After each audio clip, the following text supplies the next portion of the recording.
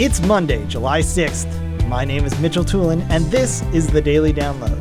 Support for AV Nation is brought to you by the Presence Summit. Join us on July 15th for the first annual Presence Summit, a full day of online communications professional development, helping you take your team's online communications capabilities to the next level with executive speakers from Zoom, HuddleCam HD, Staren Marketing, and much more. Learn more at PresenceSummit.com. Today's Daily Download comes from ITAV 42.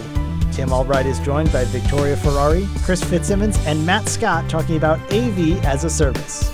Matt Scott starts off talking about how service plans have changed in the midst of COVID-19 and how they might evolve as we get through the pandemic.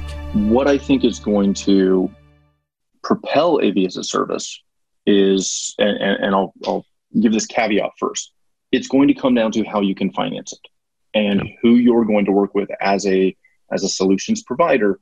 If you have a bank or someone who can help you fund this over a 10-year life cycle, that's actually that 8 to 10 year life cycle is really good for AV.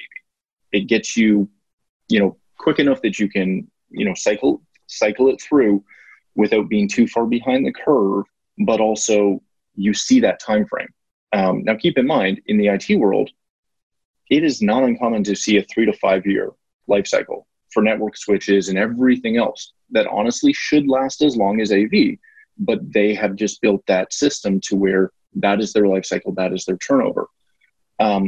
What I think will benefit AV as a service is if you have clients, especially coming out of this, if you have clients, businesses, whatever, who aren't cash heavy, who don't have this surplus because of COVID, nobody's got cash.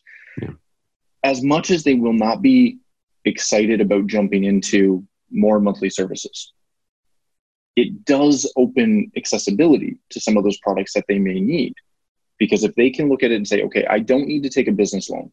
I don't need to take a CapEx hit on a $50,000 room that I need. I need this room to work, but I can take this as an OpEx and run this out over the next 6, 8, 10 years, whatever that looks like. You're not going to get a business loan for technology that's 10 years. No banker will give that to you. But on a lease, you can probably get away with that. There is an opportunity there for people who can position this properly.